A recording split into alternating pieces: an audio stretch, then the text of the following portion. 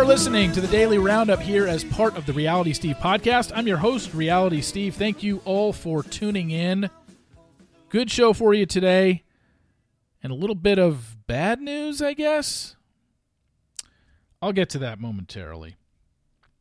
This podcast brought to you by Dame Products. Try adding a toy into the mix and discover new layers of pleasure you can share, plus sex you'll look forward to. You guys, you got to go to Dame Products. Use code RealitySteve to take 15% off of your first order at DameProducts.com. Also, such a great deal from Green Chef. Go to greenchef.com/RealitySteve135 and use code RealitySteve135 to get $135 off across 5 boxes, plus free shipping on your first box. Green Chef is the #1 meal kit for eating well. That is a hell of a deal that I've been able to get for you guys. Okay, I was going to start off with Bachelorette talk from last night. And, you know, you can go to my recap today to get a little more in depth. But since you guys are, if you're hearing this podcast before you read my recap, I do cover this in my recap, but I'll tell you guys first. Yesterday was not a good day at the gym.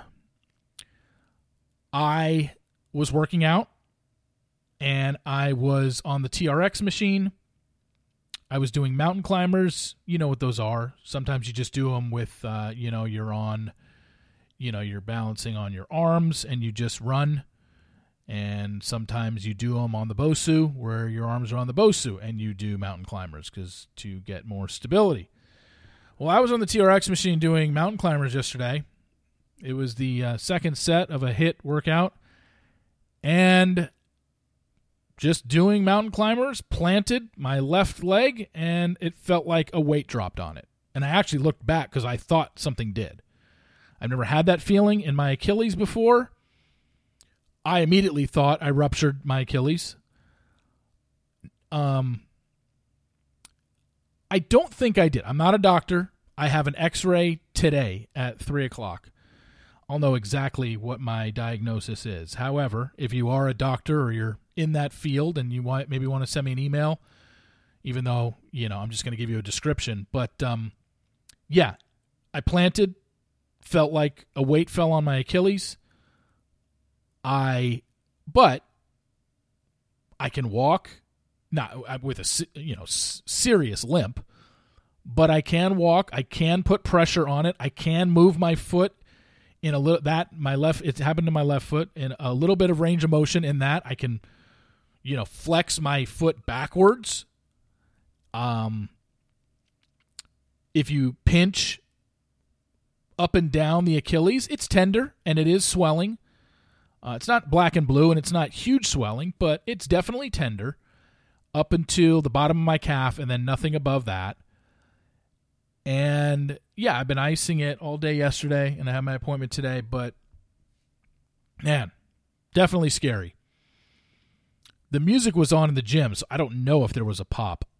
Because of just what I read online, symptoms of torn Achilles, I don't think the thing is fully torn because I don't think I'd be able to move my leg at all. I don't think I'd be able to flex my foot because if your Achilles is completely torn, it's not attached and you wouldn't be able to flex your foot, right? Based on what I've read. But I definitely think it's severely strained or even partially torn because there's no way it's not. I can't, my guess is whatever when I get the x-ray today, I'm going to leave that doctor's office in a boot because I can't, walk. I mean, I can walk, but it's just not putting any major pressure on it. It's a severe limp and a severe hobble. So that was my Monday. That was a hell of a lot of fun. And yeah, I'm really disappointed just because I felt like I've made some progress in the gym and I don't want to be set back by this. If I get a boot, I'm still, at least I can do upper body and go to the gym. But yeah, this was definitely a setback. And it sucks. So, not thrilled, to say the least. Bachelorette last night. My recap is on realitysteve.com, or it will be in about an hour. It'll be up at about 9:45 Eastern time, roughly, maybe 10 a.m. Eastern time at the latest. This episode, again, they love to stick to themes on an episode. Last week, for the first hour and 45 minutes, it was Gabby is never going to be loved by anybody in this world. And then the last 15 minutes, they flip the switch, and 3 guys reject Rachel. Now, they just rode that Rachel gets rejected train all freaking night. And it was bad. I felt bad for Rachel. And you look at the group date, and so Gabby has a group date where the men are fighting for her, and Rachel gets to join, and her guys join. And, look, we had this same kind of deal happen on Claire's season, where Claire got upset that the guys weren't paying attention to her. The thing is, we don't specifically know if the guys were told by producers, when you go to the group date, just stand here. I mean, I guess they could have looked over at Rachel. I mean, Rachel was just looking for somebody to glance over at her and wink at her or wave, and she got nothing. But I bet you they were told you are to not go over and sit next to Rachel. Because I got to believe these guys would have. And that's the stuff that, like, behind the scenes, we just don't know. And I don't know if we're ever going to get an answer to that, because no producer's ever going to come out and say, yeah, we were telling them not to do that because this is the exact reaction we wanted to get. Like, this show is, I know I say this every year, and I know that a lot of you want to not believe it, but if you're really watching this show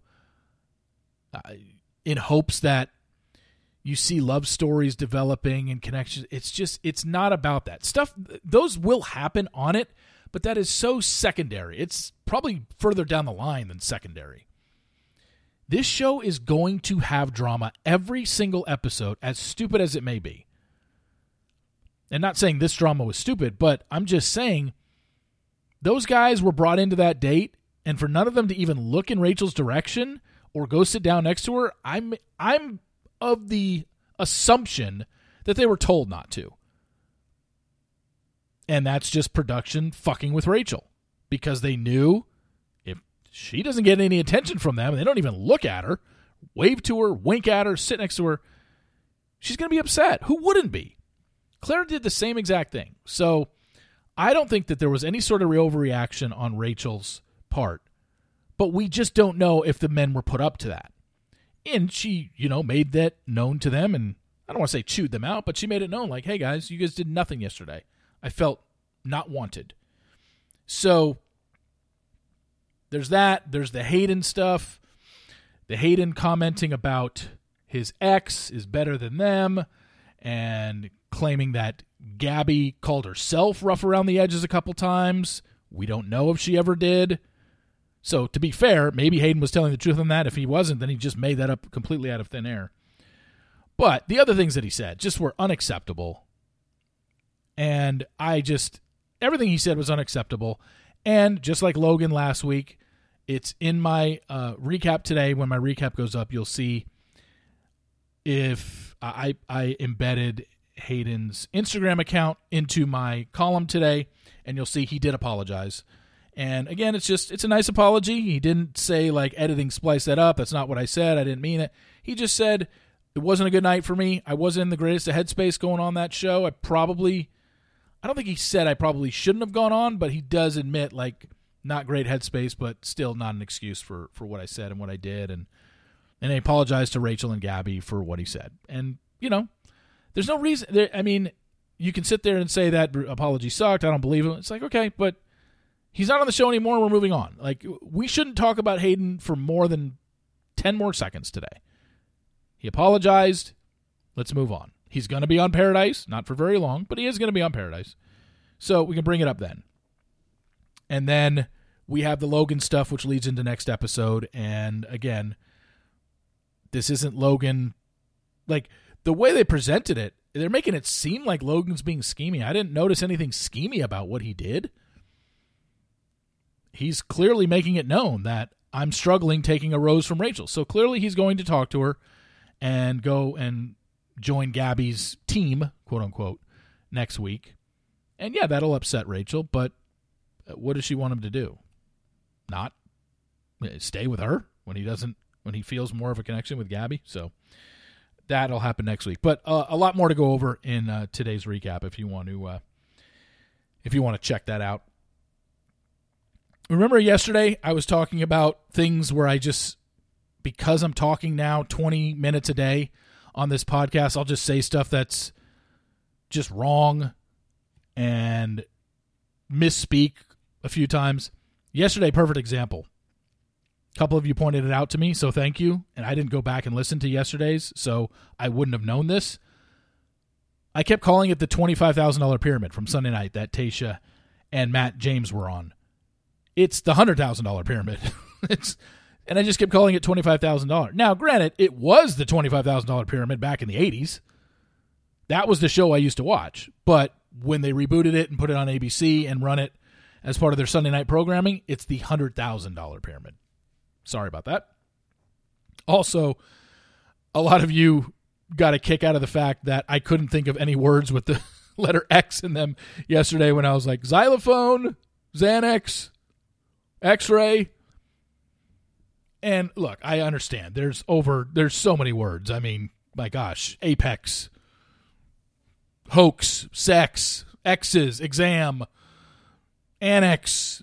I'm looking at a screen right now with 4-letter words with X in it, 5-letter words with X in it, 6-letter words, 7-letter words. Like, there's obviously plenty of words with X. But I think that goes to show, yes, it's very easy for you to say, oh, look at all these words that have X in it. How did you not know? I'm just saying, when you're sitting there and you're playing for money and there's a timer going, you blank. And yesterday, not that I was playing a game, but I'm kind of on a timer because I'm trying to keep my show to only 20 minutes. And I basically asked myself a question in the moment and then was like, okay, words with X. Yeah, if I would have taken way more time, I would have gotten a ton of words, and a ton of words would have come to me. But yeah, I think that's the whole deal. Is like, it's one thing to just have all the time in the world and just be like, oh, there's so many words with the letter X in it, and here they are. But when you're sitting there playing on a game show and there's $100,000 at stake, I bet you it doesn't come to you as easy. Kind of like yesterday for me. But yeah, I think there's really it's just not easy is basically what I'm saying. So here's something that came up yesterday in regards to Big Brother. This was written by former podcast guest Emily Longeretta.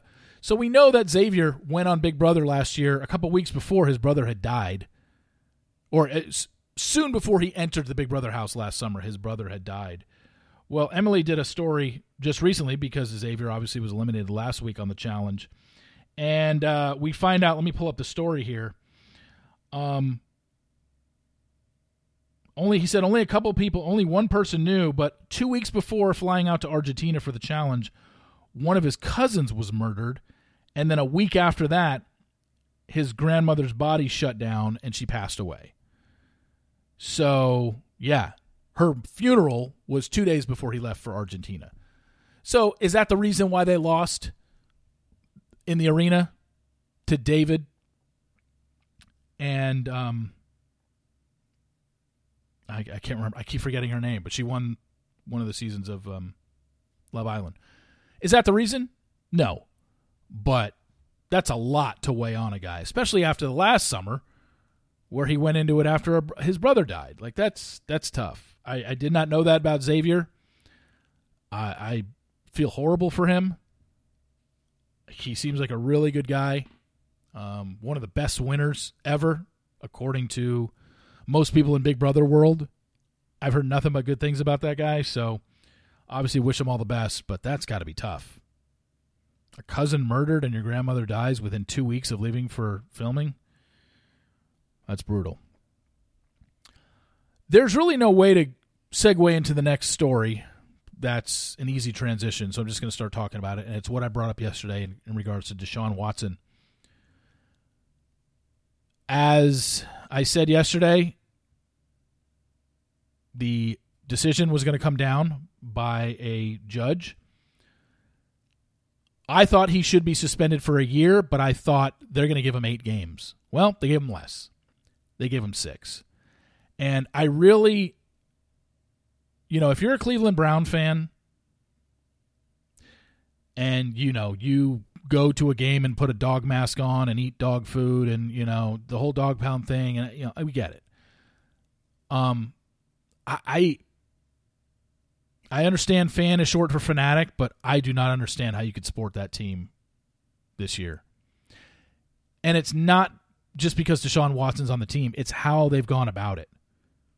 Yes, Deshaun Watson misses 6 games, the first 6 games, as of right now, because the NFL is going to appeal this and probably going to give him more. But as of right now, 6 games. He's going to lose $337,000. He signed a $230 million contract. None of his signing bonus he's missing. The only thing he's going to miss is $337,000. That is nothing. Who cares? So what's the penalty here? Oh, he misses 6 games. Great. That means he's also playing in 11. I mean, the thing that, and if you have any sort of opinion on this, I don't think you're allowed to have an educated opinion on this until you read what the judge wrote yesterday. I mean, it says it right there in her conclusion. The judge. This is the biggest suspension for a nonviolent crime. Nonviolent? What does that...